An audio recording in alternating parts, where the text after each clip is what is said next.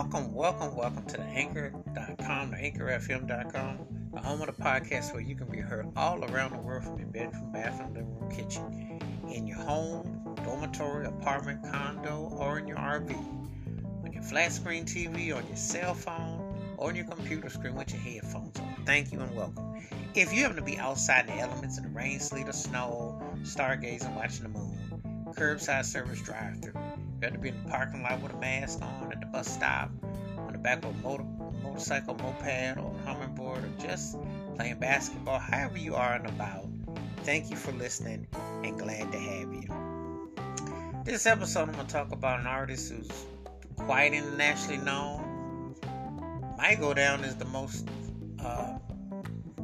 important British female artist ever because her track record, she's definitely going to be in that top discussion with her success and her impact. But it started off back in the day. It's hard to believe it's been almost 15 years ago. It's funny. Careers go by so fast sometimes you're just kind of like thinking like I remember, but then I can't quite put it when it didn't pop off, when was it off and jumping. But it don't seem that long ago, but then sometimes it seems like, wow, that was a lifetime ago. Because sometimes you have to catch yourself when you're thinking about it. But anyway, the artist I am talking about is Adele. And the name of the song is Chasing Pavements. And one of my favorite songs by her. This song, pavement, sidewalk mean different things in the UK. Pavement is the same thing what it means sidewalks here in America. But the bottom line is the sentiment and the feeling. The rawness of her voice was the truth. And she co-wrote this song. And she really put it in. She really put her heart and emotion in this particular song, and I think that's why people really got, really gravitated towards her when they heard this particular, that era of her.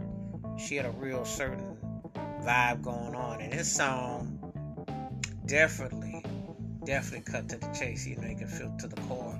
And most of her material is based on breakups or relationships, etc. But it's always something about when an artist is going through a breakup or they're going through some pain. That's when you tend to get them at their best.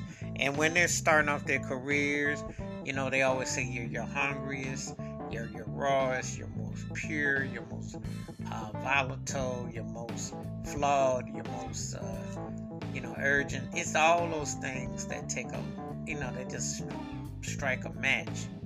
But they all connect. But anyway. This is one of them songs that definitely hits the spot, and it's the truth. It's one of her. I still dig this song. The song still be happening with her, so it's still tight. Wash your hands, keep your mind clear, watch out for another, and please give me your thoughts and takes on Adele's Chasing Pavements and how the song hits in her catalog.